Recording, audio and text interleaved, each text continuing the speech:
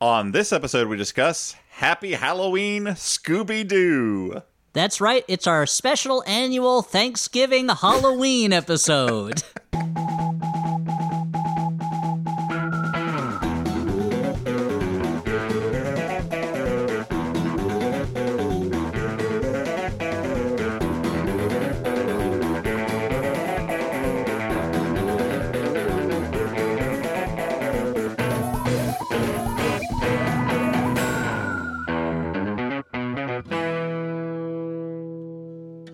Hey everyone, welcome to the Flophouse. I'm Dan McElroy. I'm Stuart Wellington, you Shocktober freaks. Oh, Stuart, God. No, I think you're under a misapprehension of what time of the year it is. Wait, what's the name of the movie we watched? The name was Happy Halloween Scooby-Doo. I'm Elliot Kalin. This is actually November, this episode. And joining us this time is podcaster, author, YouTuber, journalist, woodworker, voice actor, number one Sheets customer, Justin McElroy. What an honor. I am such a fan of you guys. You guys have got me through some real tough spells of mental health, just churning through your shows. I can't believe I'm here. Can't believe I made it. Looks like I've finally made it. And here I am. Looks like you made it. Look how far you've come, my babe. I like you pretending that you're not doing a favor for us. None of that was a joke. I love this show. Oh, okay. No, this is a bit Dan does where he offends the guest immediately. Mm-hmm. He's like, why do you like the show, idiot? I'm not offended. It's a great... Hey, Dickface, why do you like our show so much, stupid? I know he likes the show. Yeah. It is very nice of him to come. You can enjoy a favor, like if you help a friend move, but all their furniture is like really squishy and fun. You know what I mean? It's like it turns out like, oh, actually, I'm enjoying this. This isn't that heavy. Yeah. It's fun to play with. That's usually what I ask my friends when I agree to help them move, is the squishiness of their furniture. I have two questions. I say, one, is the furniture squishy? And two, is it like just soft or is it moist? Because I'd rather not carry the moist and stuff. edible, like in Willy Wonka's factory. So my hands are going to be really sticky at the end of it. Yeah, Willy Wonka's friends must have hated so much when they had to help him move, and they're like, just use the Oompa Loompas. And he's like, they're not slaves, they work for me. I can't just use them for my personal moving. Yeah, and it's like, why are you moving out in August of all months? All your candy furniture is going to melt in the truck. Why are you moving now? Well, this does bring up a key problem with the factory, is that room that's all just candy must, just attract a tremendous amount of lint, like small dead insects or live insects stuck to the candy. Mm-hmm. Like, he doesn't brace Charlie for it. And did you ever hear what happened to the man who got everything he ever wanted? What? For 6 months, he was really worked up about flies. 6 months of the year, it just flies. It is a big problem. You will not enjoy that time. Close it up, go to Aruba. You will not like that time And period. he goes, Charlie, I know what you're thinking. You just package that candy with flies on it and call it Wonka Bar Bugums. It does not work. I tried it. Nobody wanted Bugums. The candy with real bugs attached to it. It just didn't work. The Willy Wonka company missed a trick by not selling chocolate bars called Little Bit of Augustus, and there's just a little bit of Augustus Gloop in every one. Just a little bit of particulate. It's called Gloopies. Yeah. Gloopies. I mean, you gotta believe that he's well marbled and delicious. We're really showing our Western privilege in that we're making fun of the fact that people could be eating chocolate bars with insects or Augustus Gloops in them, and I think that's pretty fucked up. In many parts of the world, Augustus Gloop is a primary source of protein, and I think we need to respect that. Yeah. Okay, well, let me explain the premise of this show to anyone checking in for the first time and thinking, oh, my favorite is Justin. You'll be disappointed next time. But maybe. This is a show. Yeah, dude, leave the door open. This is a show where we watch a bad movie and then talk about it. That's our MO. But Justin, who knows what he thinks of this movie? He picked it. Now, Justin, I wanted to ask before we got into talking about the movie, what was it about this film that made you want to talk about it with us? Yeah, when I texted Justin, I was like, yeah, you can pick any movie in the world. And like, even before I was done sending the text message, I got the response, Happy Halloween, Scooby-Doo. Well, I was watching That was it a at the long time pause. that you texted me. I was watching it at the time that you texted me. But But it was the third time I'd watched it with my children, and my rationale was this. One, I thought I'd try to do Elliot a solid and have a movie that he could watch with his children. Oh, thank you. I appreciate that. Yeah. Secondly, and I hope that the logic of this has been borne out now that you guys have watched it. It wasn't just sort of one-off, because I watched it again today. It's a bizarre flick. It is very strange. Almost every choice in this movie is so strange. And it almost starts to feel like, you know, those that one very funny Twitter writer who was doing the AI, like an AI generated script for an Olive Garden commercial. It feels like someone put every Scooby-Doo into a machine and then let the machine generate a script for a Scooby-Doo movie. Yeah. Like it was translated. That's underselling it a bit, because I think it's also very it's surprisingly effective in what it attempts to do. But what it attempts to do is weirdly ambitious, I feel like, for a movie of this stripe. And like, you don't expect Happy Halloween Scooby-Doo to be a message movie, but it definitely is. And there's a surprising amount of world building in this Happy Halloween Scooby-Doo movie. And world borrowing.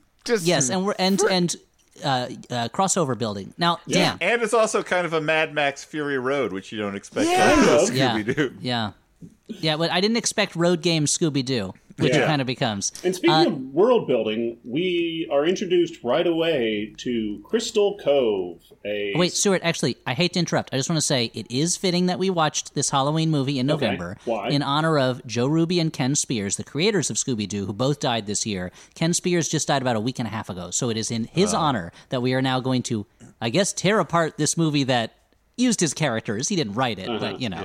Yeah. But Justin is making a face at the idea that you guys tear it apart all you want. I'll be there picking up the pieces and carrying them on my shoulders back over to the wherever we're tearing it from. When Happy Halloween Scooby-Doo saw just one set of footprints, that was you carrying it.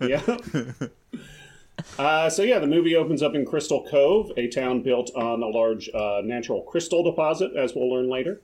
It's Halloween. There's a Halloween parade, and Elvira is is on the main float.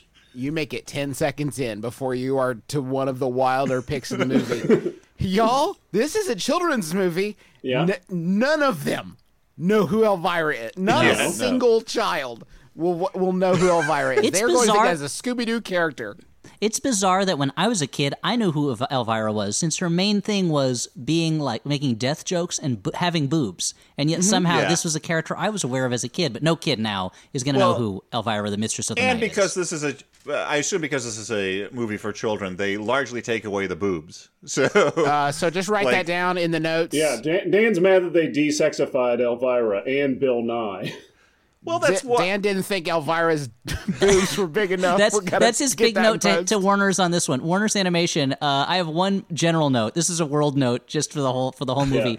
Yeah. Elvira is known for her cleavage, and yet I didn't see. And that within that note comes a secondary note. In the scene where Daphne and Elvira switch clothes, we don't see that process taking place. That seems like a wasted opportunity for me, deviant art scholar Dan McCoy. That's going to hurt our international box office for sure. In your own words, Elliot, that is one of Elvira's main things that has been removed. I'm not saying it should be in the movie, but like even in her movie, the name I forgot. Elvira, Mistress of the Dark. Elvira, Mistress of the Dark. How could Dan remember that name for the movie? Yeah. She wins over many of the townspeople by doing a burlesque routine where her boobs spin her tassels around. Like Elvira knows that is a key component to her whole thing. And it is just wild that she's in this movie. It's wild. Yeah, wild. She's great. So she's the Grand Marshal, and she's on the main float. The Scooby-Doo gang, Mystery Incorporated is their name, are already undercover in costume, which is interesting for later, trying to, they think there's going to be a monster attack, or they're trying to prove monsters aren't real. Just about then, the Bon Me shop explodes, and a hobgoblin pumpkin-headed character comes flying out and starts throwing pumpkin bombs and stuff. And I know what you're thinking. You're like, wait a minute. Is Scooby-Doo crossing over with Marvel Comics and their Jack-o'-lantern villain? Yeah. No, wrong comics universe, friends, as you're about to find out.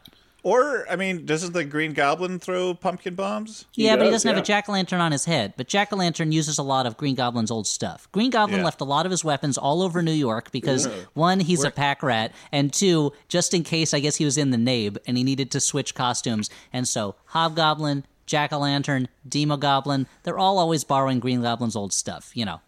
Okay, well... It's Scarecrow. Yeah, it's Scarecrow in Gotham It's City. It's Scarecrow, and you watch that and you think, when I first watched this, I thought, oh, this is a Batman crossover?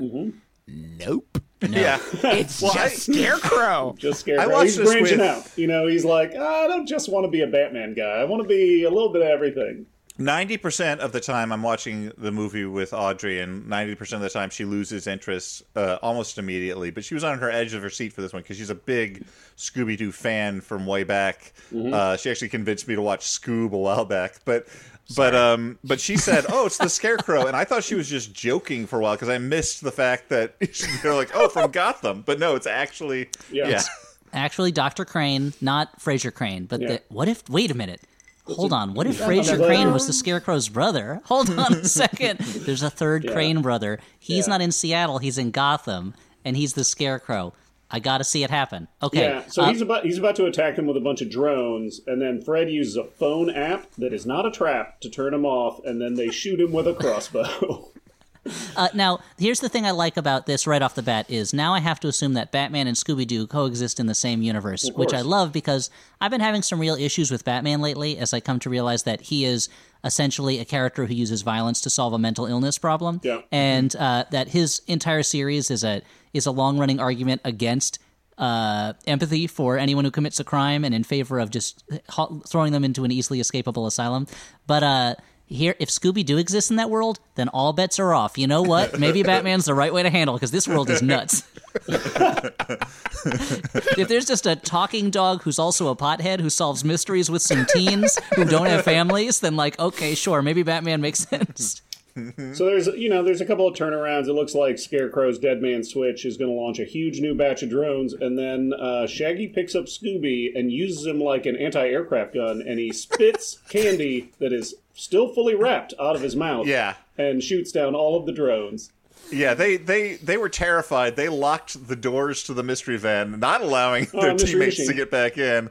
And yeah, they've just been swallowing a bunch of fully wrapped candy for the last for the credit sequence. It's easier to animate. Yeah. Yes. Yeah. Now, I wanted to bring up. So, as always, it looks like, as always with Scooby-Doo, it looks like it's a supernatural thing. It's some guy with pumpkin powers. No, it's just drones and stuff. Were you guys, as kids, ever as disappointed as I was that every episode of Scooby-Doo ended with the reassuring message that monsters and ghosts don't exist, and it's just old men who don't want people to go to their amusement parks for some reason? Well, it is Scoob breaks with that tradition. There is actual, supernatural stuff going on, and it's my understanding that, some of the more recent Scooby-Doo versions have had actual supernatural stuff going on. I'm not fully up on Scooby-Doo's modern continuity, which is why one of the characters in this really threw me off when it turned out he was a continuing character. I mean, I understand, Scooby-Doo in general, I understand having affection for it in the way that I understand having affection for any old garbage from your childhood. But let's stipulate that the original cartoons were not very good. I think they have done some better versions of it over the years, so I hear, but...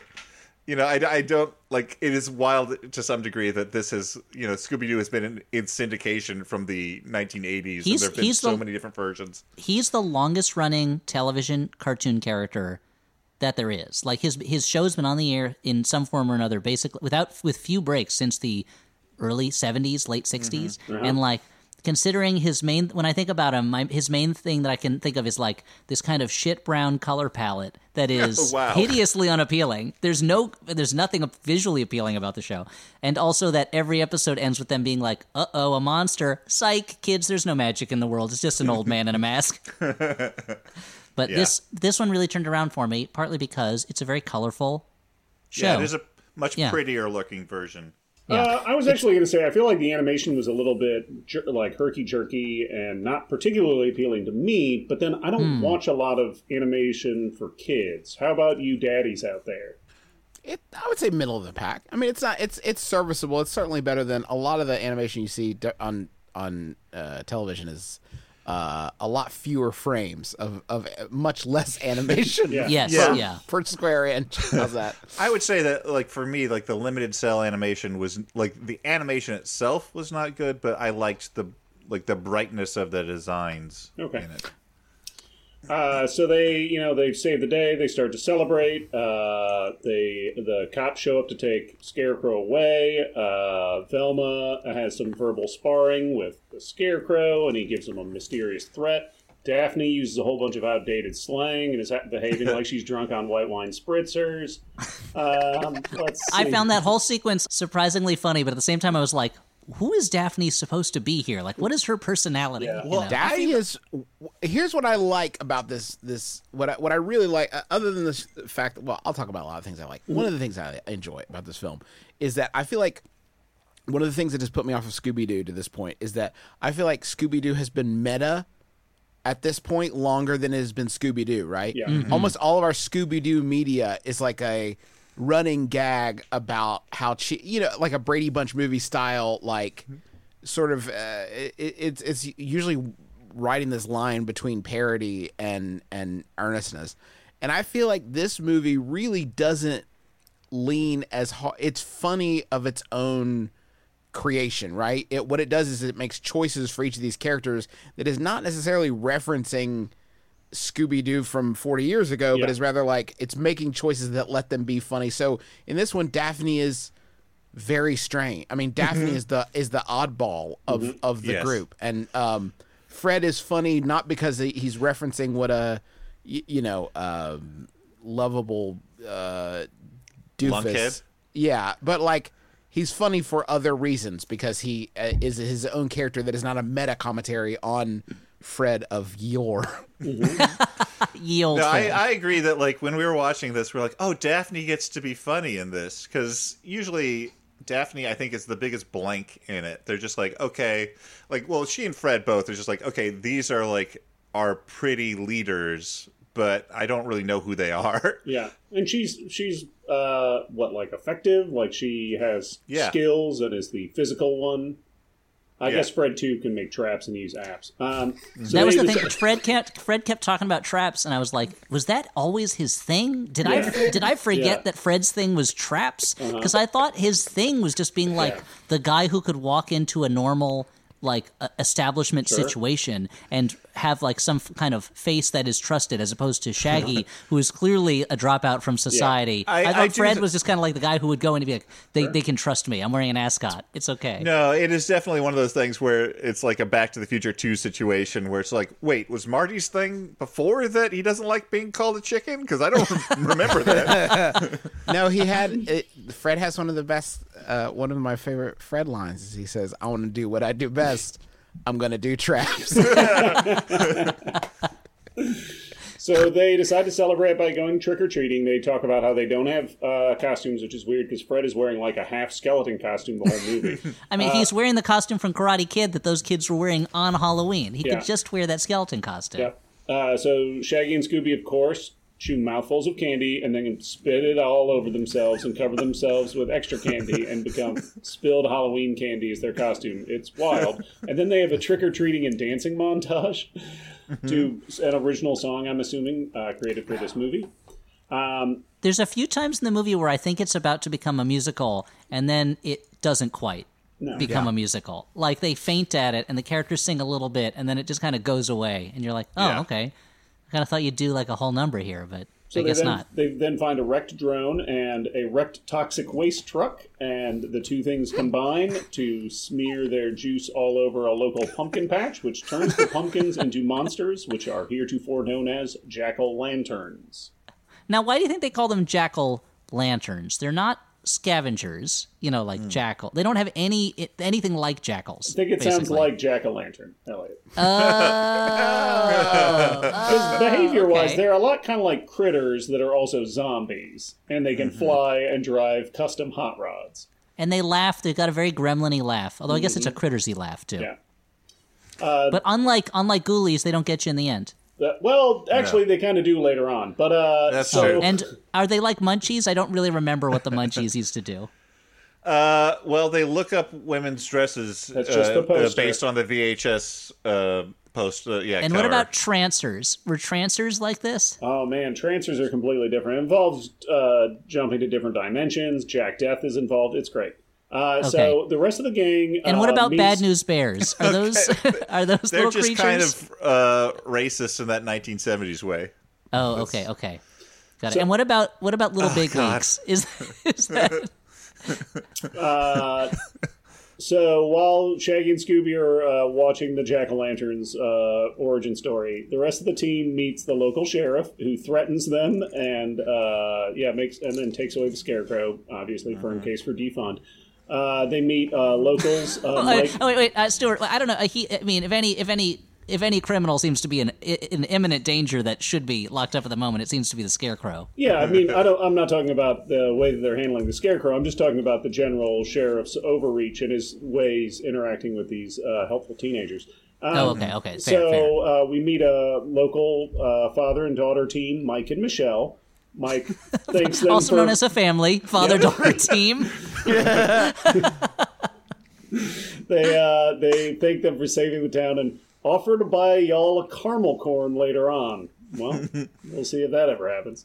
The gang. So you're positing that that's sort of a Chekhov's caramel corn purchase offer. Yeah. Where if you promise the purchase of a caramel corn in Act 1, by Act 3 we better see that caramel corn get purchased. Shaggy and Scooby show up. They try and warn the local reporters, who are very excited about the saving of the town, that the town is in fact not saved, that there are a bunch of jack-o'-lanterns on their way. Nobody believes them because they're covered in candy and there's an owl stuck on his butt. Daphne then sings an original song that is very kind of stream of consciousness Elliot Kalin quality. Let me read to you from my notes. Daphne sings a real Elliot-style song. I wrote. So I appreciated that part. Yeah, that was great. I felt seen by Happy Halloween, Scooby-Doo. Now we have our next celebrity cameo. Bill Nye shows up and he organizes an airdrop for the team to receive a new fancy mystery machine. X. Again, I think this is a strange thing, because at one point, Bill Nye was sort of a figure for children. But at this point in history, I think he's mostly known for, like, appearing on CNN and sort of, like, throwing his hands up at the fact that no one believes in science anymore. But what is fascinating about it is that is what, if this movie is about anything. Yeah.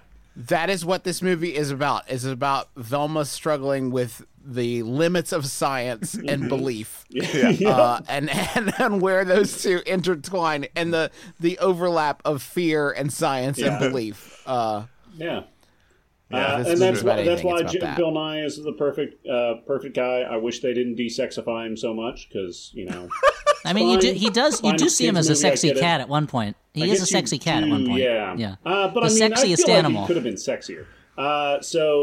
The new mystery machine is like a cool automated like robo-car that has arms. So Stuart, so your issue with their handling of Bill Nye is similar to Dan's handling with their issue of Elvira, that a character who is just radiating sexuality and is known for that has been neutered for a child audience. Bill Nye largely appears in the movie as a hologram in their car. Yeah, and you think it's a Bill Nye AI, but it's not that, because he's interrupted by trick-or-treaters. One of them is dressed like Aquaman, who he then complains about the unbelievability of the Aquaman character, which means it's real Bill Nye. So Bill Nye's just sitting there as a hologram in the van. There's no call for it. He's just Twitch live streaming direct to their van via hologram. And here's the thing: we live in a world where now in this show where Scarecrow is real, meaning Batman is real. Aquaman. Bill Nye has a lot of issues with how Aquaman could exist, which implies either one, Aquaman is not real in this strange DC Hanna-Barbera hybrid, or two, Bill Nye is always writing letters to the local newspaper saying Aquaman is a hoax and I can prove it. The science doesn't make sense. Here's my 7-minute YouTube video on how Aquaman's not real. Fake news, Aquaman. Yeah. And I just don't want to believe that Bill Nye is harassing Aquaman that way. I also think that Justin brings up a good point, which is like the fact that he is not an AI and that he's built this for the Mystery Incorporated teens. Like, is he committing himself to always sitting there in that chair, like helping them and being like it's a good their question. Kid, I mean, it depends. Like, there's times in our life where we just kind of want to hang out and like really enjoy our long distance connections as opposed to the people that are near us that maybe know us too well. That sometimes it's better to work on a relationship where there's a little bit of extra distance, so people with a bunch of teens in a van. Yeah, I mean that's totally normal, right? I mean, would it be weird? It would be weirder if Bill Nye was just roaming the country with a bunch of teens in a van, solving mysteries, right? Like that would be more questionable. Maybe that's it. He's like he knows that there needs to be distance if he wants to help them out. Well, and he and also he and Daphne used to date, and he knows it would be weird, area. If you don't have. So Scooby and Shaggy get tired of hitting a jack-o'-lantern, and so Shaggy sits on it, and then it turns into a monster pumpkin and bites him on the butt, and he says, "Look, I've got a pumpkin butt." That was cool. The reporters and various people are being attacked by the jack-o'-lanterns. A Jewish-coded reporter gets eaten by a giant jack-o'-lantern and then gets turned into a jack-o'-lantern. The ground starts to be torn apart, riven by earthquakes. Shaggy and Scooby jump into a station wagon with Mike and Michelle. Daphne manages to convince Elvira to take her on as a protege, and Fred and Velma drive away in the new Mystery Machine X. And now it's a driving movie. Yeah, for like the rest of it, for a long time. You keep remembering, like, wait, this car chase is still going on. It is the Fury Road of Scooby-Doo movies. Yeah, it's and wild.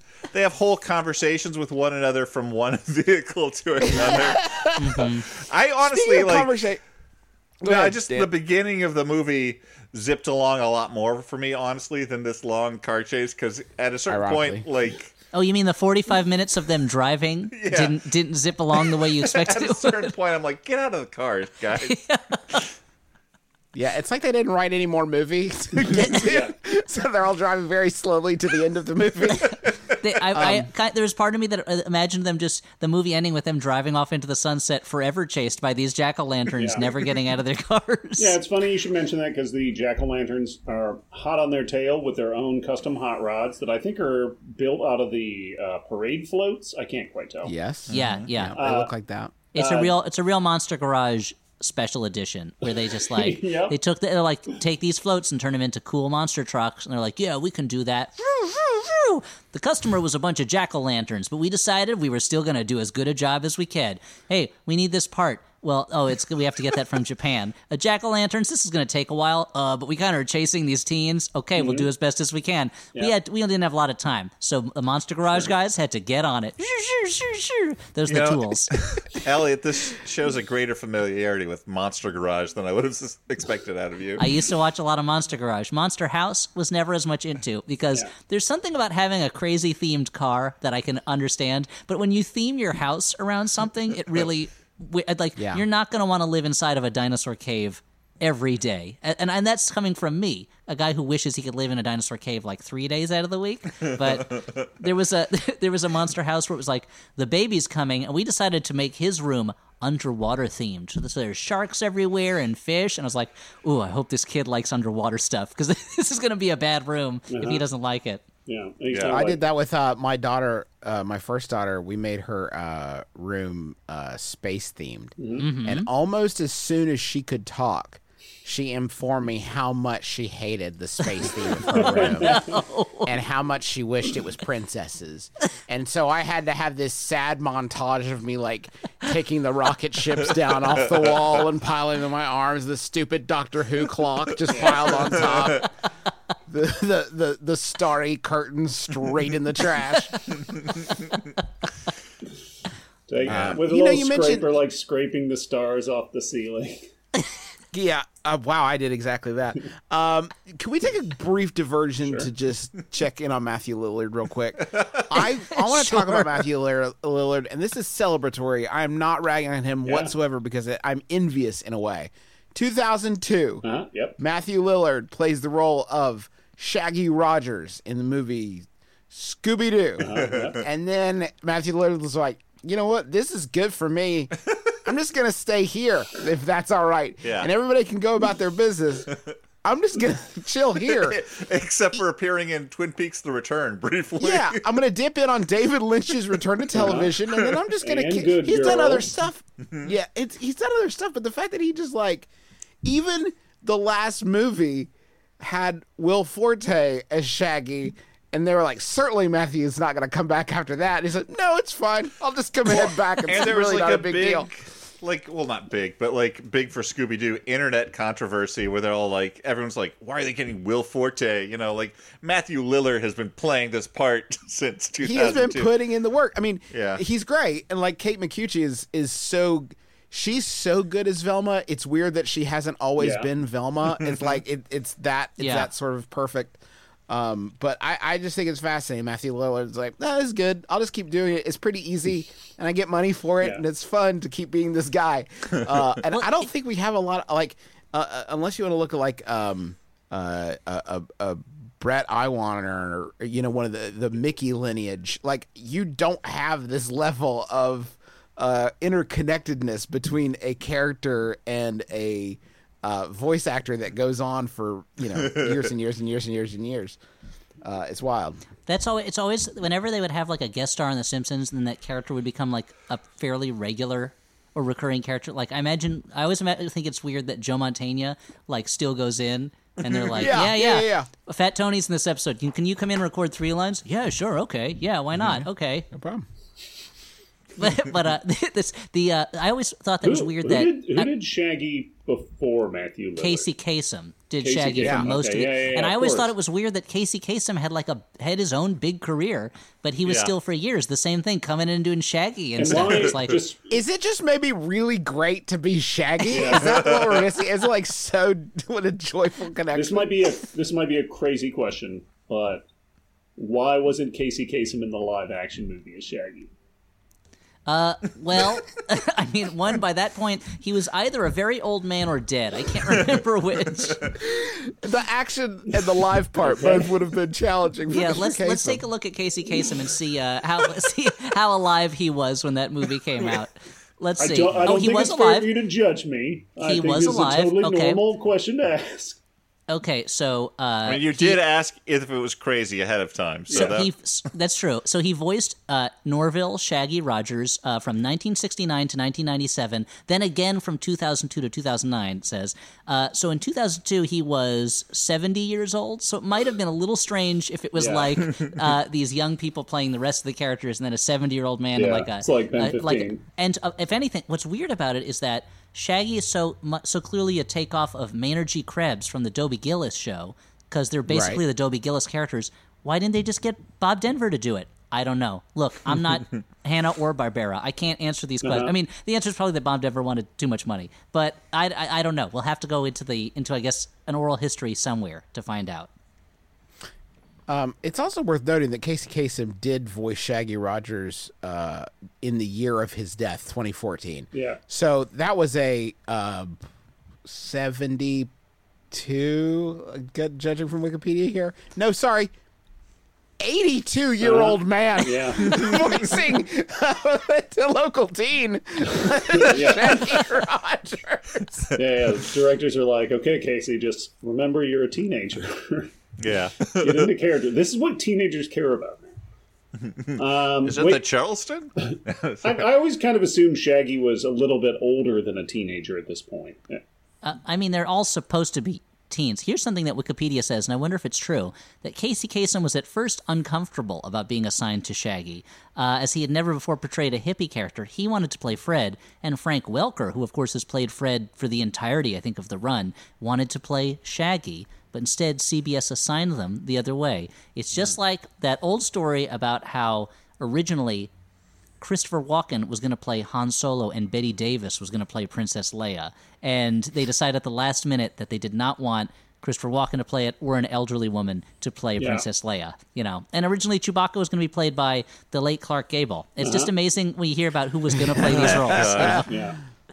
Okay. So back to the chase. Daphne uses a blowtorch to cut the parade float loose from the back of Elvira's car, which then runs into all the jack-o'-lanterns' hot rods, which explode like Mad Max Fury Road. So they get a little bit of breathing space. You know, they're still on their tail, but they got a little bit of room to breathe. Not as much room as in the movie The Chase, where Charlie Sheen and Christy Swanson have a sex scene while being chased by the cops. That's crazy. So they argue about being scared, whether or not it's logical or not. This is when Velma starts talking about mind palaces, and it's like, of course, it's 2020. If you have a smart character in your property, they have to talk about memory palaces, or they have to be able to play fucking chess on the ceiling. Like, or I don't buy it. I don't believe it. I gotta know they gotta be able to do things in slow motion. We just started watching that show, and we just watched the episode where she tears the canopy of her bed because chess doesn't work on a bed canopy. It only works on a ceiling. Yeah. Yeah. Oh man, I haven't finished Queen's Gambit yet. Does she play Lionel Richie, who of course has the strength of being able to sit on the ceiling while playing? The nutty thing is, like, I haven't watched that movie, and I just accepted that as like Stuart's crazy joke about a thing that smart people do. Yeah. I got crossover appeal. Okay. So they speed up. They catch up to the sheriff and the paddy wagon that is carrying the scarecrow. It's quite a large van, to be honest with you. And it looks even bigger on the inside. Once they get inside it, it's like they're inside an office building. Yeah. There's so much room in there. The sheriff then gets overtaken by jack-o'-lanterns, and then... Oh, we skipped my favorite sheriff dialogue. My mistake. Explain, please. No, please, Fred and the sheriff are talking. And by talking, they're like yelling out the window, right?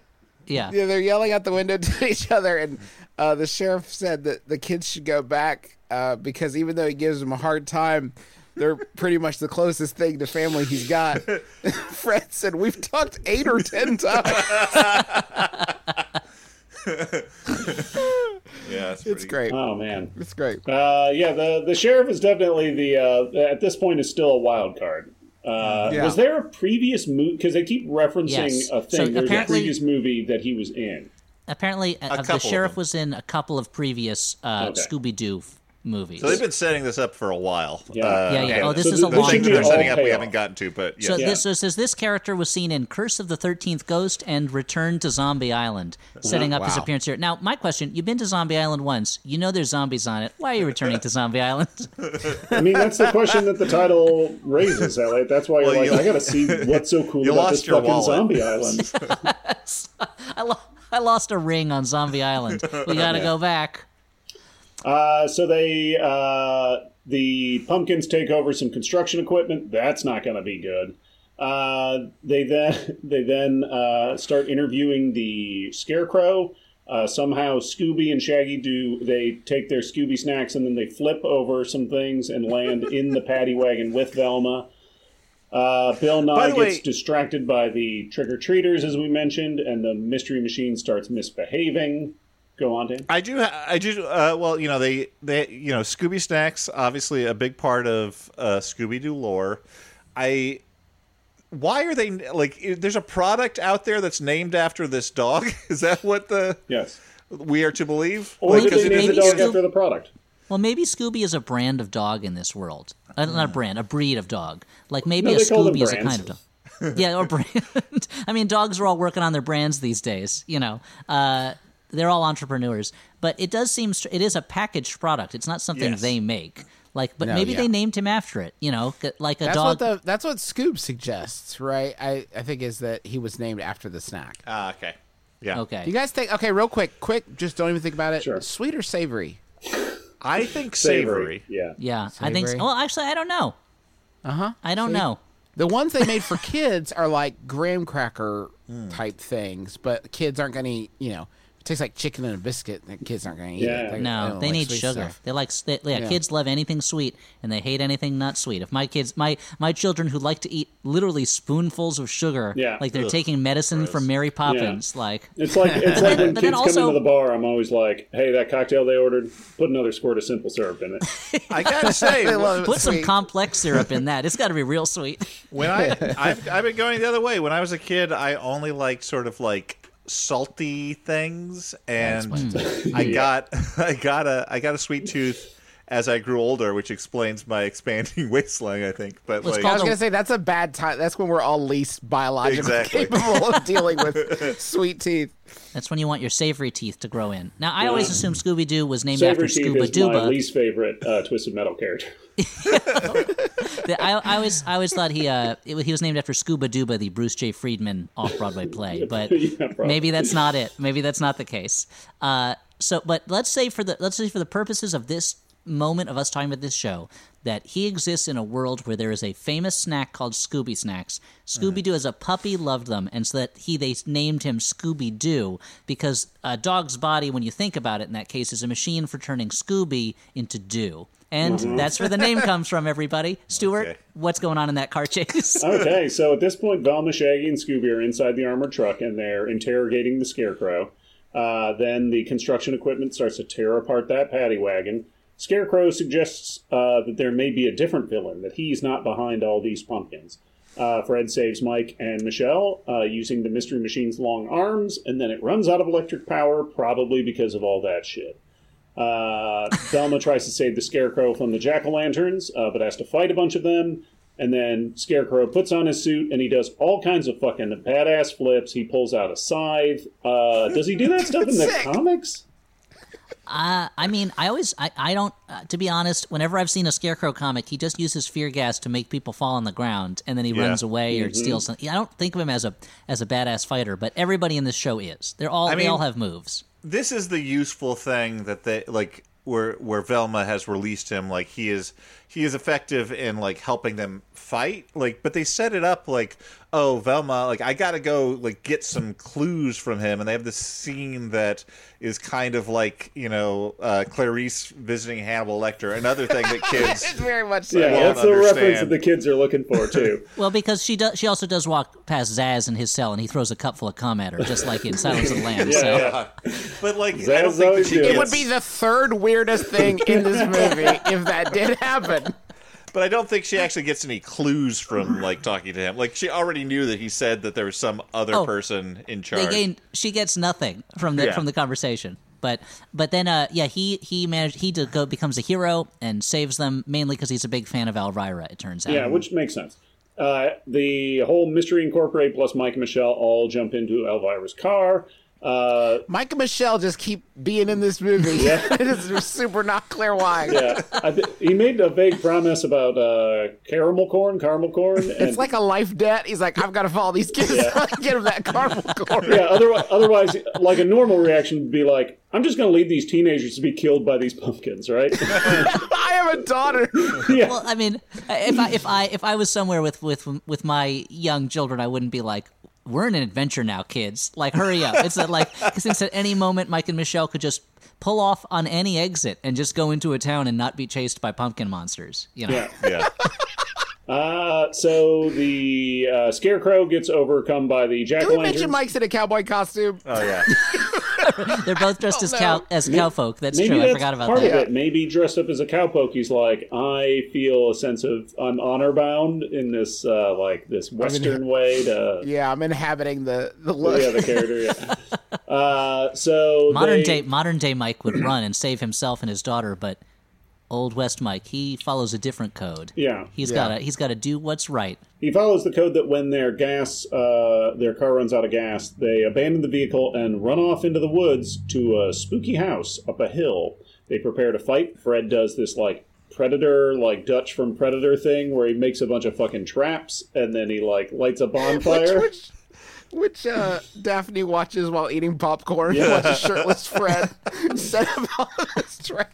Yeah, these are much more violent traps, too, than you would expect. These are death traps. Yeah, They these are are killing not these to pumpkins. Scooby and Shaggy then make Velma eat a Scooby snack so they can follow her into her mind palace.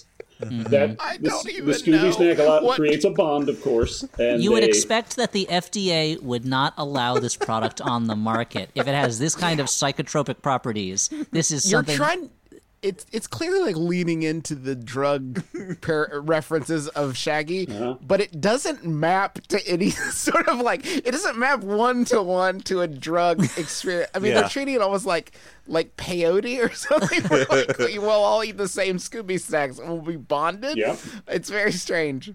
Yeah. So they travel through Velma's memories of the inciting incident. They don't really figure anything out, right? They just they do because apparently their consciousness merges enough that she sees the drone that Shaggy saw earlier that has the the writing on it that will help crack the case. Yeah. So the pumpkins arrive, and all their cars just get wrecked. It's pretty crazy. And then Fred's traps murder a shitload of pumpkins. Then they charge and murder more pumpkins, along with a musical montage. This was pretty fun. And then, despite there's so many points in the movie where they're like, I guess we got to fight some pumpkins, and they're just massacring these pumpkins. Like they could easily take out all of them, and then at a certain point they go, "Up, more pumpkins, we got to get out of here." Yeah. And I'm never quite sure how they do that mental math, but you got to keep the story moving, I guess. And there's that giant pumpkin that's the size of like an elephant. Yeah, I think they're mostly afraid of that big pumpkin. Yeah.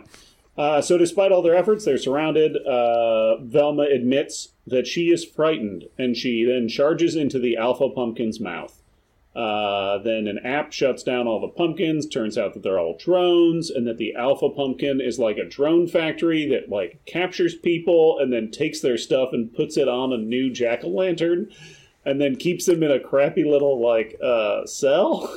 It's an elaborate way of making you think that people are being turned into pumpkin monsters, when the pumpkin monsters would be just as effective if they didn't try to convince you that they were turning people into pumpkin monsters. Okay, and real they're just quick. eating people. Justin, if you're captured by the alpha pumpkin, what of your garments would they take to put on a jack-o'-lantern to make us think, oh fuck, Justin's now a jack-o'-lantern? Yeah, a Hawaiian shirt, I guess, would be the one. Maybe my woodworking goggles. Yeah, sure.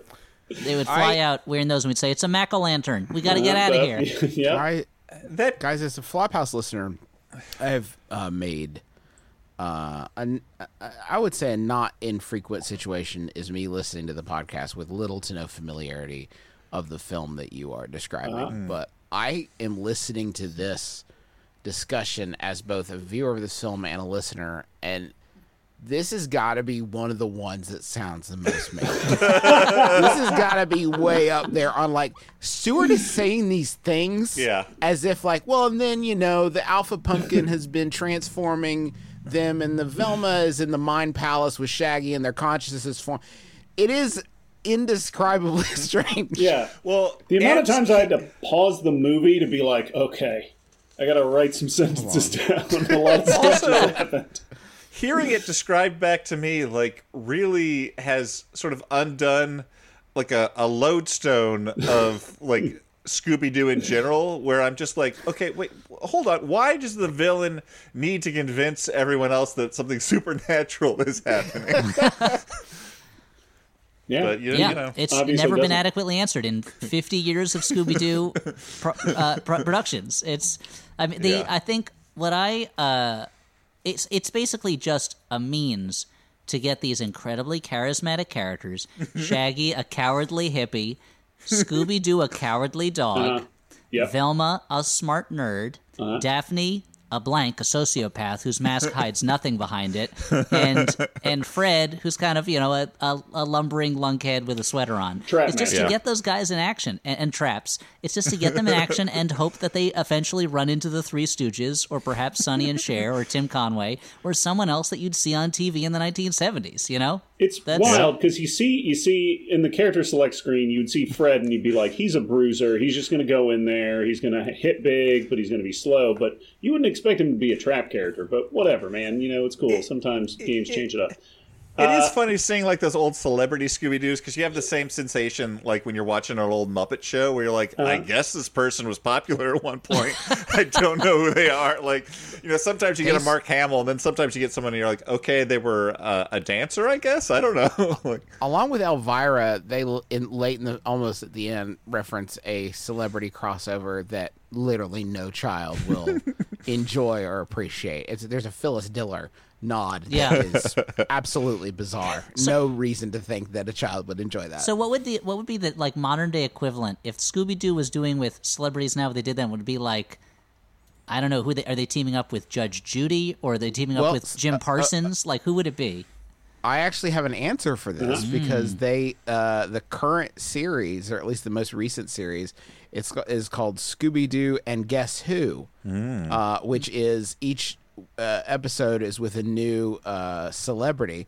So just recently we have the premiere episode was NBA basketball legend Chris Paul. Okay. And then there's the ghost of Abraham Lincoln is in the next one. I mean, that's There's a not crossover. That doesn't seem like a real guest star. I have to say.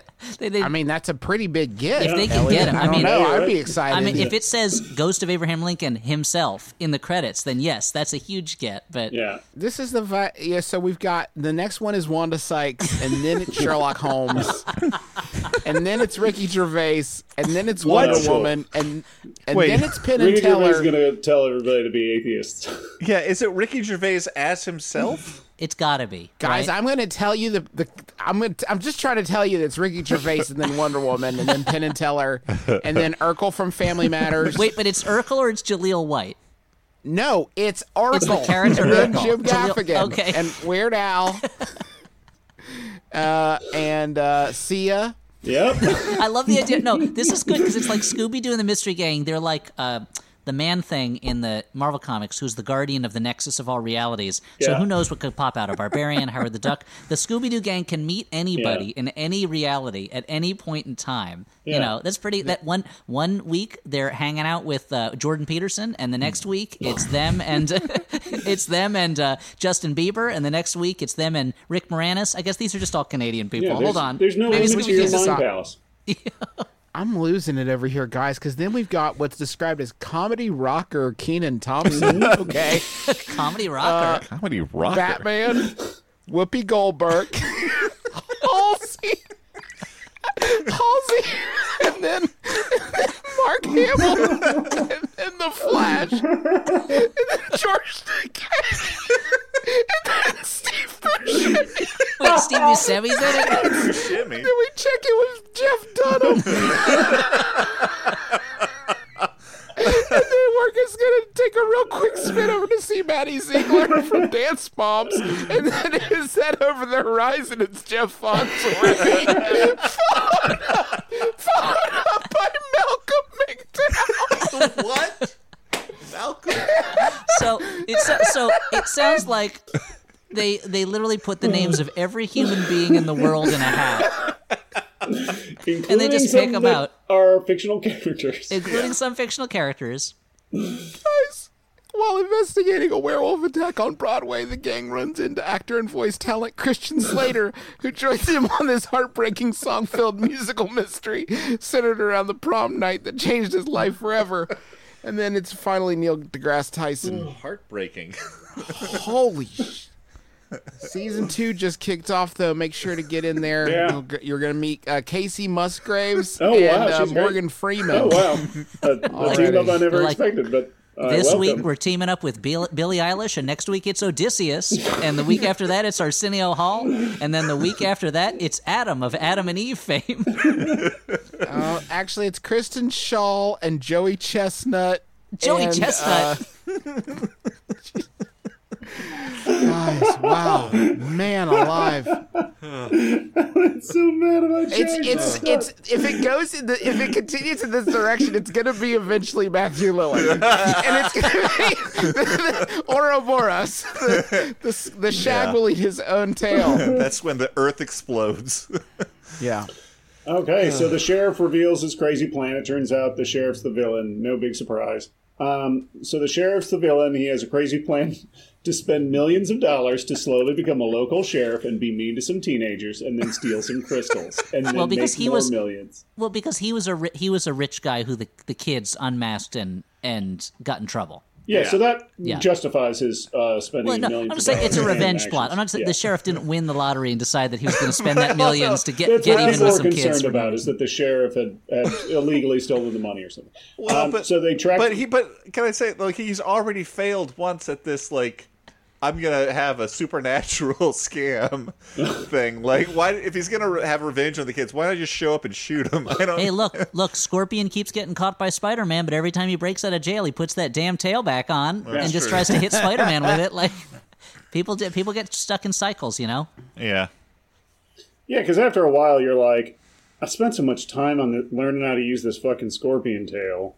Yeah. I don't want to try and do something different. He's like, I'm too old to learn a new employment skill. This is just what I do. He didn't want to change his Twitter handle. The whole thing. Why do you think I'm still a comedy writer? It's so hard for me to get at Scorpion1. I can't. Yeah. So they track the sheriff's phone. They try to catch him, but the Scarecrow's already got him. His car's been abandoned. They wander. It's just implied that the Scarecrow has taken him to torture or kill him. Like, he's just gone in the Scarecrow's clutches. Yeah.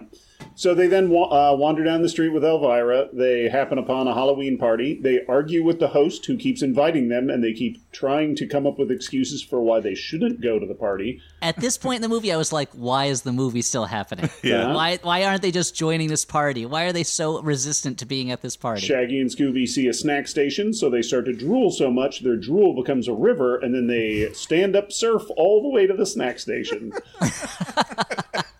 Elvira reveals that she realizes Daphne's whole reason for trying to be mentored by Elvira is that so that she could take Elvira's clothes and be Elvira for Halloween. So Elvira gives Daphne her wig, which is actually a monkey, and then wanders away. Well, also, let's be clear. At first, they're like, hey, was your plan to take Elvira's clothes for a costume? And then it becomes implied that it's more like a single white female situation. That's when wants to steal Elvira's life. That's when they mention Phyllis Diller. They say we went on 3 mysteries with Phyllis Diller before we realized it was Daphne. So Phyllis Diller's body is just in a freezer somewhere while Daphne was running around with her clothes. But yeah, I think the moment when Elvira takes off her wig and it's revealed to be a big ape that sits on her head was I think when the movie kind of entered a new realm for me. Yeah, bald Elvira wanders off and sort of gives an outro to the movie. Yeah, a little Crypt Keeper outro. Her head turns around and she's got a scary face. Famously red-haired Cassandra Peterson suddenly walking away bald for some reason. But yeah, because they have to have the reveal where she turns, like, her neck twists all the way around like an owl, and she has a weird alien face on the back of her bald head. It's like again, not for kids. No, not a good fit for children at all. The movie in the last 5 minutes. In the last 5 minutes, it kind of gives a glimpse of what this movie could have been if it was even crazier. Like, if it was... the movie is like, it's writing this thing where it's like, yeah, I guess it's Scooby-Doo, but it's a little sillier. And then the end is just like, hey, you know what? This is what you could have been watching. Just bonkers. Yeah. A glimpse into madness is Happy Halloween Scooby-Doo. So, what's the next part of the podcast, Dan? Well, we got to make our final judgments on this movie, whether it's a good, bad movie, a bad, bad movie, or a movie you kind of liked. I will say, so if you were a bigger Scooby-Doo fan, like, Audrey was eating this up. So I have to assume that if you like Scooby-Doo, this is, like, the Citizen Kane of Scooby-Doo films. I liked a lot of the silliness. I got to admit, like, at a certain point, the movie started dragging for me, which is crazy because it is only 70 minutes long and so much crazy stuff is happening at all times. But there came a point where I'm like, all right, I know that the ending to this is not going to make any sense. Let's just get to the solution of the mystery. But I guess marginally, look, if this is your thing, it was fun. I kind of liked it, but it's borderline. What do you guys have to say? I would say also that I kind of liked it. I'd give it a more full-throated recommendation than Dan did. I would say it does drag a little in the 4 hours or so that they spend driving on the road, but that's just based on reality. They said Crystal Cove is this far away from the nearest town. We cannot have them drive less because people are going to be like, wait a minute, there are no towns that close to Crystal Cove. They've got to be on the road longer than that. And I totally understand not wanting to end up in the goof section of IMDb. But otherwise, as someone who is not a fan of Scooby-Doo, it was fun to see a Scooby-Doo thing where I was like, oh, there's like a lot of funny jokes in this. But like Dustin was saying, it's not all meta jokes, you know. There's some, but it's not all like them just undercutting what a Scooby-Doo should be. And until we get that gritty, realistic reboot of Scooby-Doo a la Detective Pikachu, then this is the best we're going to get. So I say I kind of liked it. Yeah, it's basically that Venture Brothers episode. I think I'll join you guys. I'll say it's a movie I kind of liked. I will say that trying to write a plot summary for this movie was like Pecos Bill trying to lasso a fucking whirlwind. But stuff certainly happened. Yeah. And Justin, I think you might be the most positive. Well, it's just, you know, as you watch enough animated films as a parent that so many of them are and Elliot can attest to this, so many of them, the work has not been put into not even making it something adults can enjoy, but just like a functional piece of entertainment. Yeah. That when you stumble on something like that, it's almost kind of a nice surprise. Like, we turned it on around Halloween because, I don't know, Scooby-Doo, it's a new Halloween movie, and it, whatever, kids, they watched Scoob and enjoyed it, which doesn't speak well of their character. But they have two parents. I'm only half of their parents, so... So the whole time they were clapping and laughing at Scoob, you would turn to your wife and say, "These are your genes. This is This is not my genetics." It's like it's just kind of a relief when you find something that's like, oh, somebody actually tried on this. Like, somebody actually put the work in and made some good jokes in here. I can watch this 30 times and not be driven mad. So yeah, on that basis, I think it's a quality piece of entertainment. You're not going to go in getting your guts busted constantly as an adult, but if you go in a little in the right frame of mind, there's a lot of fun stuff going on. It is surprisingly there's a lot of adult comedies that do not deliver as many laughs as this film does. I will say that we're in a stage in Hollywood where actually funny comedies are pretty hard to come by. So this will have to do. This will have to do. Screams the quote on the box from Just a Minute. This will have to Scooby-Doo. In a world bereft of truly funny adult comedies, this will have to Scooby-Doo. That's the name. That's the name of the next film. This will have to Scooby-Doo.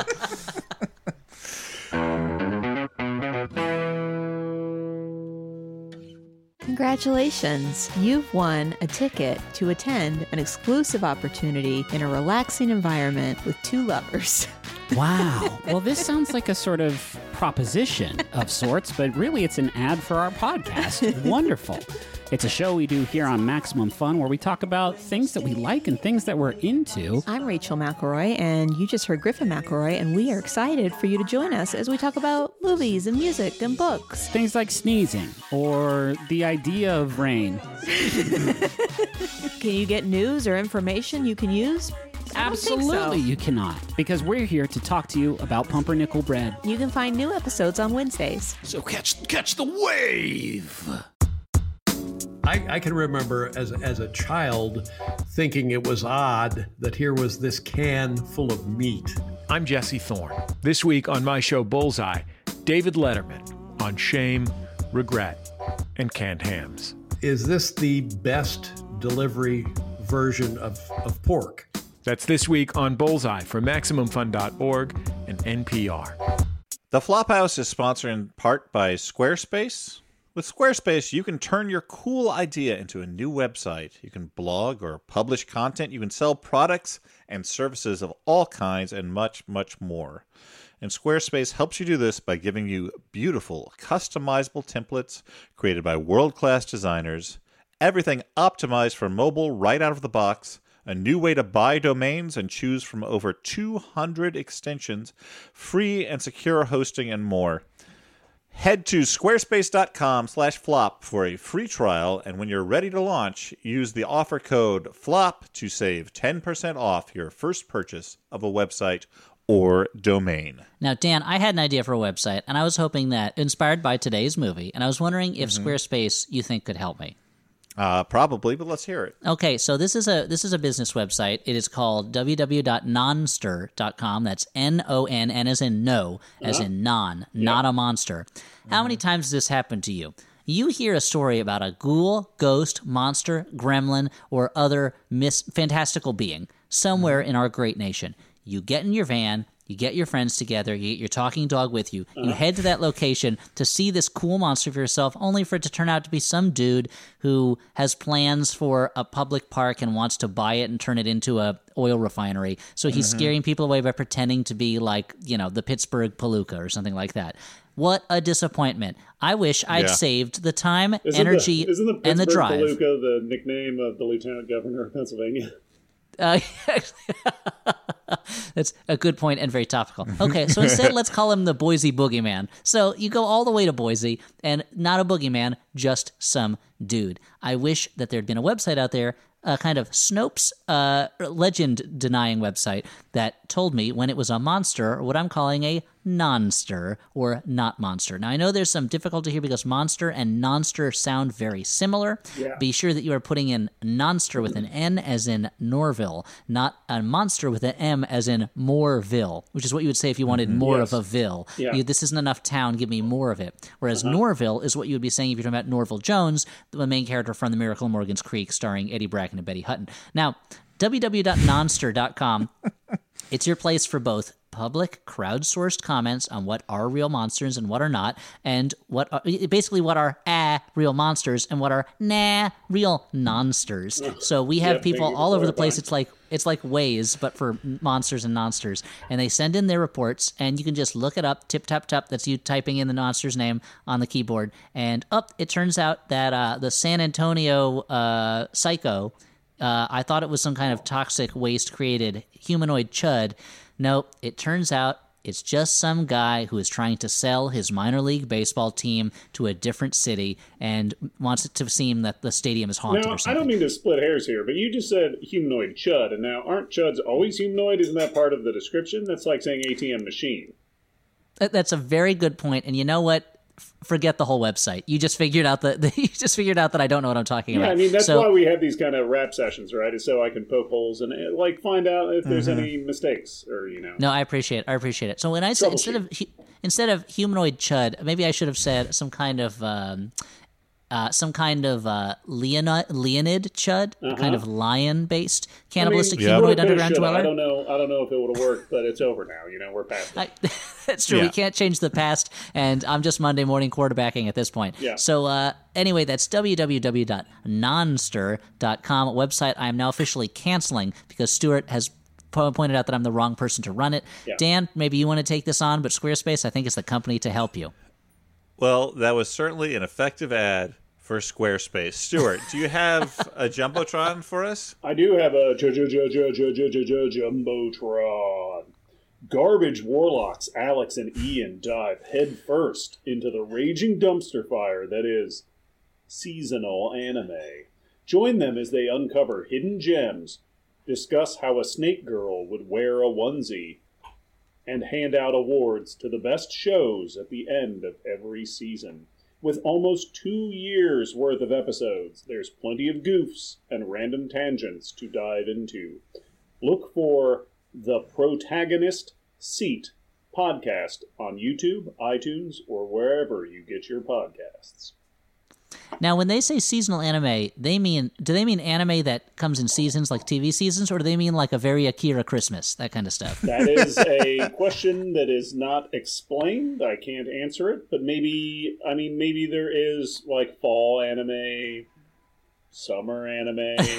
Maybe that's it. Yeah. Like Happy 4th of July Project, Eiko, like that kind of stuff. Yep. Yeah. Okay. All my anime references, as you can tell, are 30 years old. Yep. Ranma half is now Ranma 43 and a half, right? I guess. Anyway. It's been a long time. I don't know. Happy Dragon's Balls giving, everyone. So I have another Jumbotron. This is a message for Nathan, and this message is from Sarah. And Sarah writes to Nathan. She says, "Happy 40th. You're one of my oldest friends, and now you're also old," in capital letters. "I'm so glad we've remained friends all these years, and I'm inspired by how much you've accomplished. You're truly the Stuart Wellington to my Elliot Kalin. John is obviously Dan, which means Ellis must be the Flophouse house cat. It's perfect. Love and hugs to you both, Sarah." How sweet. Lovely. That's a sweet message, and I wish I knew who all these people were so I could see who we, track toward, who we match up with. Yeah, how well we map, Yeah. So guys, Sharko and Hippo is still available. Stuart still owns some bars. I mean, Sharko and Hippo, for people who are just checking in, is a book that I wrote. It's not. Otherwise, that sentence that Dan said would, though true, would seem completely incomprehensible. Well, they'd hear it and they'd be like, "What is that?" Then they'd Google it, and hopefully, the first Google result would be the book you wrote, and not something weird or... No, probably it would be nonster.com telling you that Sharko and Hippo are not real monsters. They are, in fact, the stars of my new children's book, Sharko and Hippo. But Sharko and Hippo, it's available in bookstores everywhere. Get it through your local independent bookstore. And, of course, Hinterland's Bar, still barring along after all these years. I'm and, Casey Kasem. And Minnie's bar, which is barring after slightly not as many years, but it's still barring. I'm Casey Kasem. Dan, are you also Casey Kasem? I'm also Casey Kasem. And Elliot is Casey Kasem? And back to the show. All right. Well, next we move on to letters. And the first letter is from Marlena, last name withheld, who writes... Marlena Dietrich, one of the great legends of the screen. It's an honor to get a letter from her. Uh-huh. She writes, I just listened to your recent episode with Mike Rice, and I thought I'd share the story of why that's a big deal for me. So here's a tale of how a brief encounter with Mike Rice made me accidentally and hopefully temporarily ruin The Simpsons for myself. I think his name might be pronounced Reese. Yeah? I was confused, too, and it's spelled Rice. Yeah, I looked up the pronunciation of that name, and... The internet said Rice, but I don't know if... Let's say Mike Reese. Let's call him Mike Simpsons. Yeah, Mike Simpsons. This brings me to a few winters ago. My dad and I went to the Museum of Modern Art for a showing of silent comedy, something we both love. When the couple next to us took their seats and started talking to each other, I tensed with recognition. That's a Simpsons writer, I whispered to my dad. I was certain it was Mike Simpsons, whose voice I had been listening to in commentaries for all those years. I surreptitiously Googled to match the face to the name, and yes, it was definitely him. There wasn't time to do or say anything since the movies began shortly after. I did enjoy finding out what jokes Mike Simpsons laughed at, though. I'm a pretty reserved and somewhat socially anxious person, so I knew I would need my dad's prompting to tell Mike that I was a huge fan after the screening. Unfortunately, my dad is even more reserved than I, and when I asked if I should say something, he did not encourage it. So I didn't say anything, a decision I regretted pretty much instantly after leaving the theater. This regret was compounded when my mom and friends I told assured me that he probably would have been flattered and not annoyed by the intrusion. The regret icing on the cake was realizing that I had actually been wearing my Bartman sweatshirt to the screening. Now, as I said, I'm an anxious person and I have trouble compartmentalizing, so instead of just having a twinge of regret when I listened to the commentaries, I had soured the entire experience of The Simpsons for myself. I couldn't casually watch an episode without thinking of what a mistake I'd made. As time has passed, I've started to watch again, but never with the same fervor and joy as I used to have. Well, there might be other reasons. So it was a big step. Wow, when big I listened. dig on the show, Dan. Oh, man, snuck it in there. It's hard for a show to maintain consistent quality over 30 years and 4 million episodes, but come on, Dan. I watched till very recently. So it was a big step when I listened to your episode with Mike as a guest and didn't feel any psychic pain. Maybe I'm back on my way to wholeheartedly loving my favorite show again. The next step is wearing all my various Simpsons shirts again. Thank you, Peaches, for being part of the healing process. Marlena, last name withheld. I just, wanted to share that moment of healing. Sure, the Flophouse is here for you in ways big and small. Yeah. And you know what? If you ever run into him again, introduce yourself. As longtime listeners may remember, I have long regretted that I never sent Ray Harryhausen a fan letter because I was always like, I'll get around to it. And then, of course, he was an old man and he passed away. But the way to do it, just a tip for next time, is not to do it the way my grandma does, where there was more than one occasion where she and I would be at the theater, me and my grandmother, who I love, and Wallace Shawn from Princess Bride would be in the audience, and she would ask me who he was and what his name was, mere seats away from the man himself. And I would try to surreptitiously say, oh, that's Wallace Shawn. What's his name? His father was the editor of the New Yorker. What's his name? And it was always excruciating, and then after the fact, I found it pretty funny. And also, famously kind of a grumpy man. So I'm sure. Oh yeah, sure. I'm sure he did not enjoy having an old woman loudly near him question who he is. I have long tried to encourage people that, like, if you see someone whose work you enjoy, I don't care how famous they are. I think everyone always likes to hear, I like the things you make. Yeah. That's a little, like, even especially if you're having a kind of a bummer day. Yeah. I think that's all. I can't imagine a situation where I wouldn't want someone to be like, good. Yeah. You're good. Yeah. As long as you don't bend their ear, I think I agree with you. Yeah. Yeah, the seedy underbelly of that advice is that one time I was at the LAX and I saw John C. McGinley, and I thought, I'm going to go over there and say hi to John C. McGinley. I love John C. McGinley. And we're in line at the thing, in the TSA line. So like we kept serpentining past each other, and I had all these opportunities. I'm gonna do it now. I'm gonna do it now. And afterwards, I was kicking myself. I was like, damn it, should have said something to John C. McGinley. And as I was boarding my plane, I realized in my head, I was John C. Reilly. And if I had gone up to him, if I had gone up to him, I would have said, Mr. McGinley, Mr. McGinley, I'm sure you get this all the time, which I doubt he does because his name's John C. Reilly. I would have been stoked to see John C. McGinley too, but I saved myself that time. Jumped into some like Scrubs scenes and stuff. And... That's why it's always a good idea, as the letter writer said, to Google the person just to make sure you get everything right. I would say judge the vibe, see if they're in a good mood. I did see Adam Scott at Tootsie, the Broadway show of Tootsie, and afterwards, like, I was very close to him, and if I had been one person closer, I would have told him how much I love Piranha 3D, which is not ironic. But he kind of looked like he was keen on getting out of there and not being... Impossible. He saw Tootsie. There's no way that's possible. Well, I was probably still laughing. You would have been the second best part of his night after seeing Tootsie. Well, I mean, it's kind of famous among Broadway hounds that he was lobbying very hard for the lead role in Tootsie and did not get it. And he went to every show just to scowl through it and think about how much better he would have been in that role. That was the guy from Crazy Ex-Girlfriend, right? Who actually played it? Yeah, I think so. Yeah, Rachel Bloom. Okay. That's not a guy, and it's not the person who was in Tootsie. That's the star of Crazy Ex-Girlfriend. Yeah. Mm-hmm. Second and final letter of the evening or morning, whenever you listen. Amy, last name withheld, writes. Amy Adams. Again, hugely impressive. Yeah. I'm writing to ask if you could all name a pet after any character from a movie. What name would you choose? Thanks for the great podcast. Amy, last name withheld.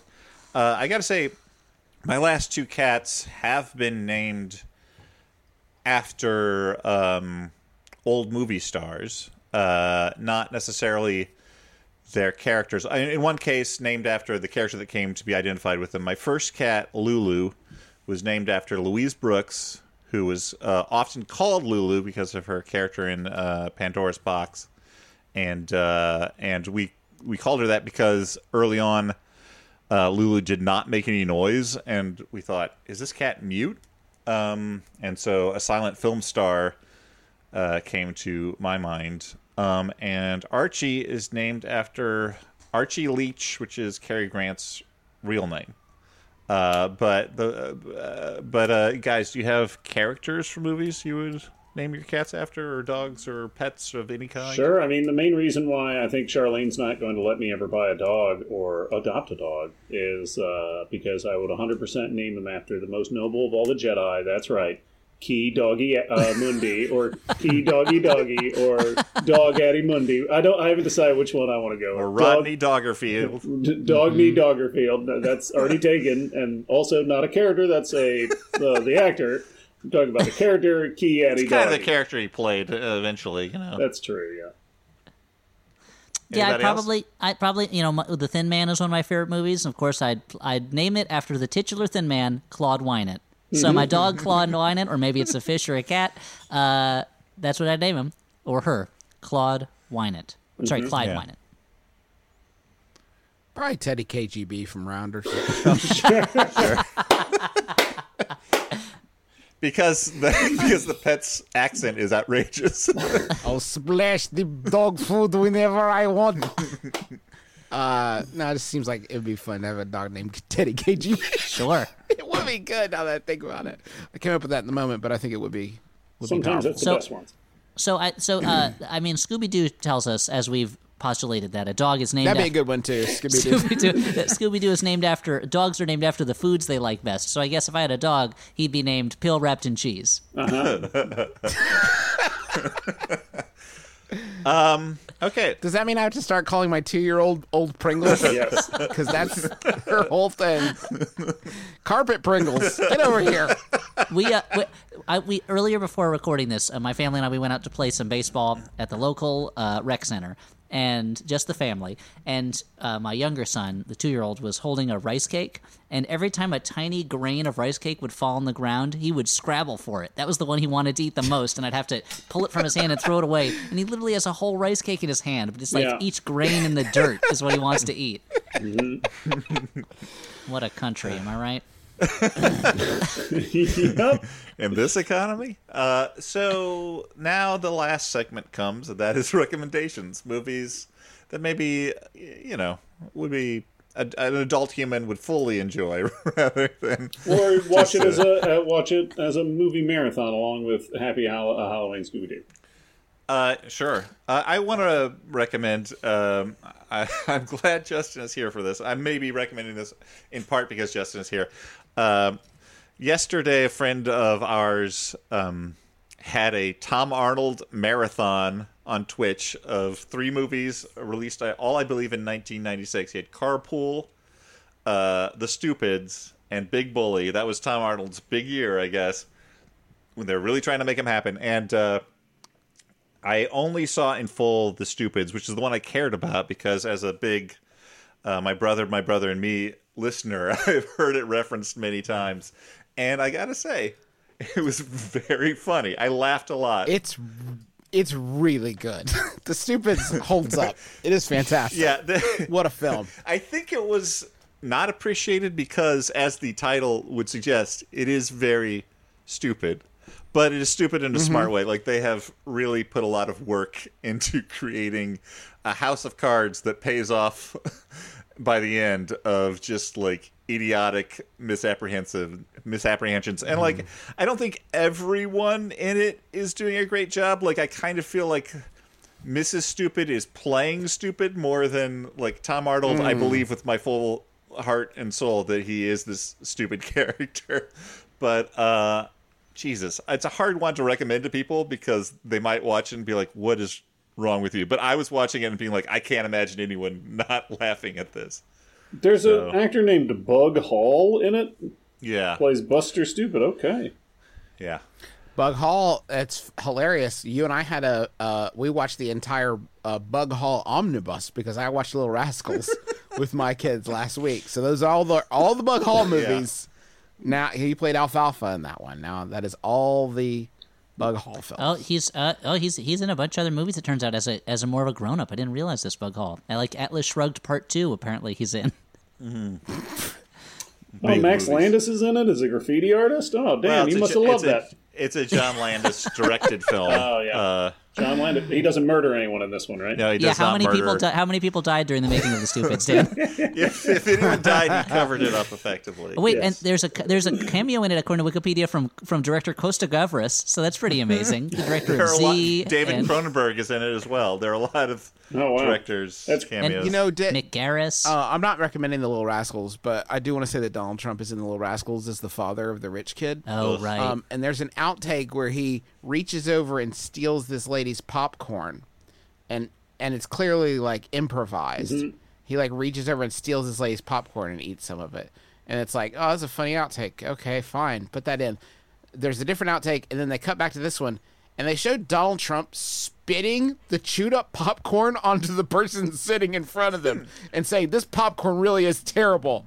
That is not improvised. That is just what he was doing with his human life. And they caught it on film, and they just put it in the outtakes. He was really a terrible person. We'll slice it here. Yeah, always. It's not like power drove him mad. He was always a bad person. No, he sucks always. Dan, the Wikipedia list of celebrity cameos for The Stupids, it makes me want to see it because it's almost like a Scooby-Doo series because it's like you got Jenny McCarthy, okay, it was made in the 90s. Then you've got Atom Egoyan, Norman Jewison, Robert Wise, Guido Pontecorvo. This is John Landis was really calling in all of his director buddies to be in The Stupids. A lot of very, very strange jokes in it that you would not expect.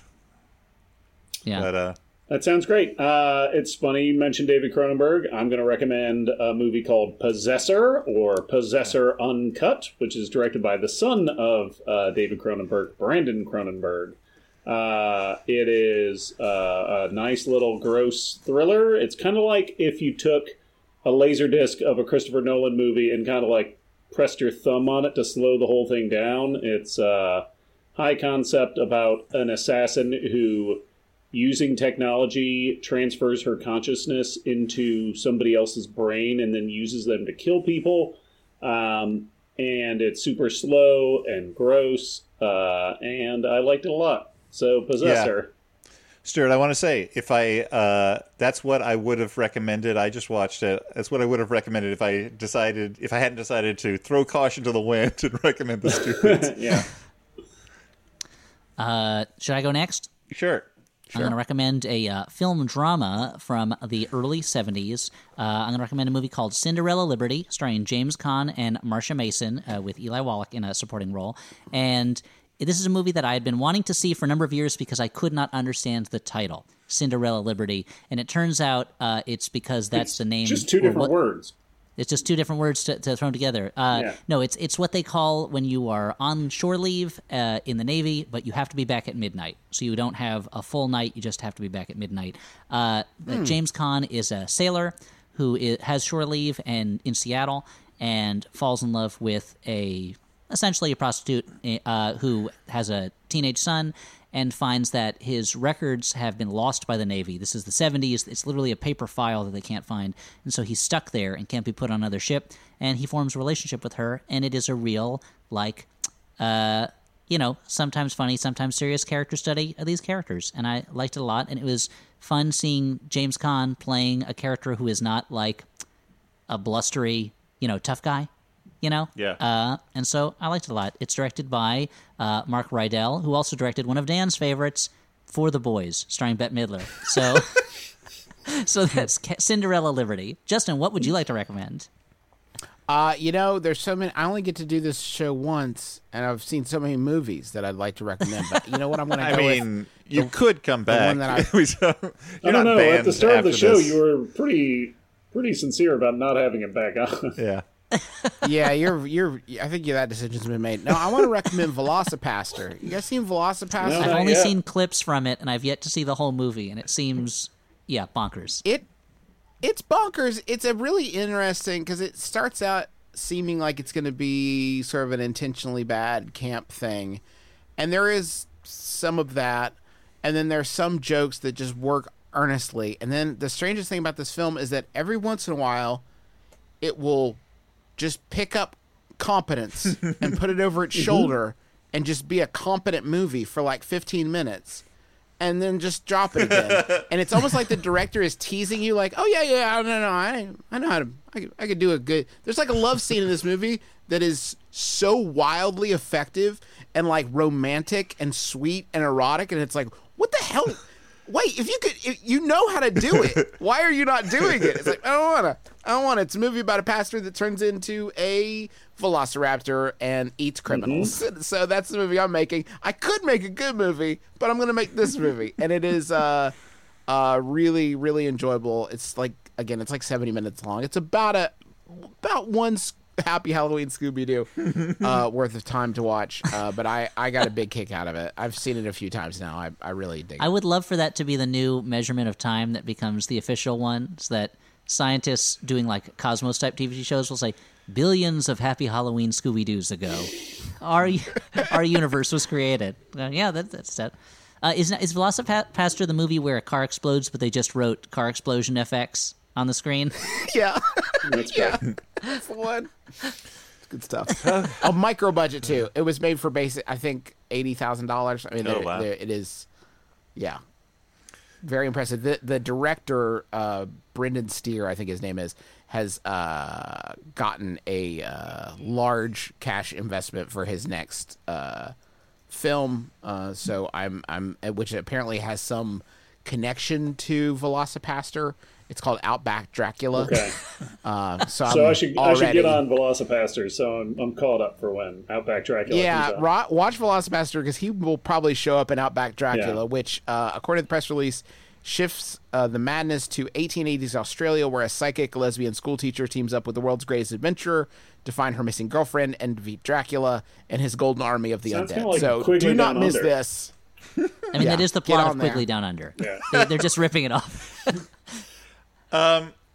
So, before we do our quick closing stuff, Justin, do you have anything to plug? I know that you have a book about how to podcast coming out, and I know this because when will this episode be out? Saturday. Well after Halloween. Saturday, yeah. I've even though I already have a podcast myself, I pre-ordered your book, and I'm looking forward to Thank you. reading it. You'll learn a few things. Saturday, November 21st, this is coming out, you say. We're doing a live show tonight. Oh. If you go to live.themcelroy.family, that's MCELROY, we're doing a live streamed show. You can get tickets for $10. Sawbones, my medical history podcast I do with my wife Sydney, is going to be there, and it's going to be fun. And please go watch it. Live.themcelroy.family. It's tonight. Yeah, you guys are the best in the biz. Having seen you guys do live shows over the last couple of years, you guys have gotten like so tight and professional at it that it makes me wonder what we're even trying to do over here. Yeah, I mean, I have tickets for the streaming show. I'm looking forward to it. Thank you so much. Even if you don't come, folks, I really can't emphasize that enough. Just please buy tickets and watch it or don't. It's up to you. Well, anyway, before we go, I would like to say thank you to our network, Maximum Fun, that carries our show, The Flophouse, and a couple of shows by Justin and his extended family. All a family full of podcasters, just like the Partridge Family, except for not singing. And But the Partridge Family was full of podcasters. That's true. And I'd like to thank Jordan Cowling for editing the show and making it sound better than it ever did when I produced it. And I'd like to thank our guest, Justin, for being here. My pleasure. And so for the Flophouse, I've been Dan McCoy. I've been Stuart Wellington. I'm Elliot Kalin and continue to be. And that's Justin McElroy. I'm Justin McElroy. Do I say that's a weird thing to have a guest do? I'm Justin McElroy. Yeah, you can give us the post-mortem afterwards about how we're doing. Oh, Okay. Charlene wants to That say was hi. weird. I'll do a now mortem. Hey, Charlene.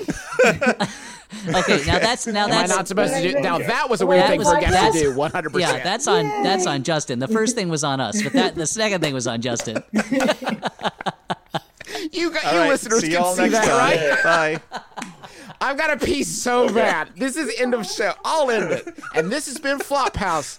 Keep reaching for the stars. Okay, well, we'll let you go. Bye.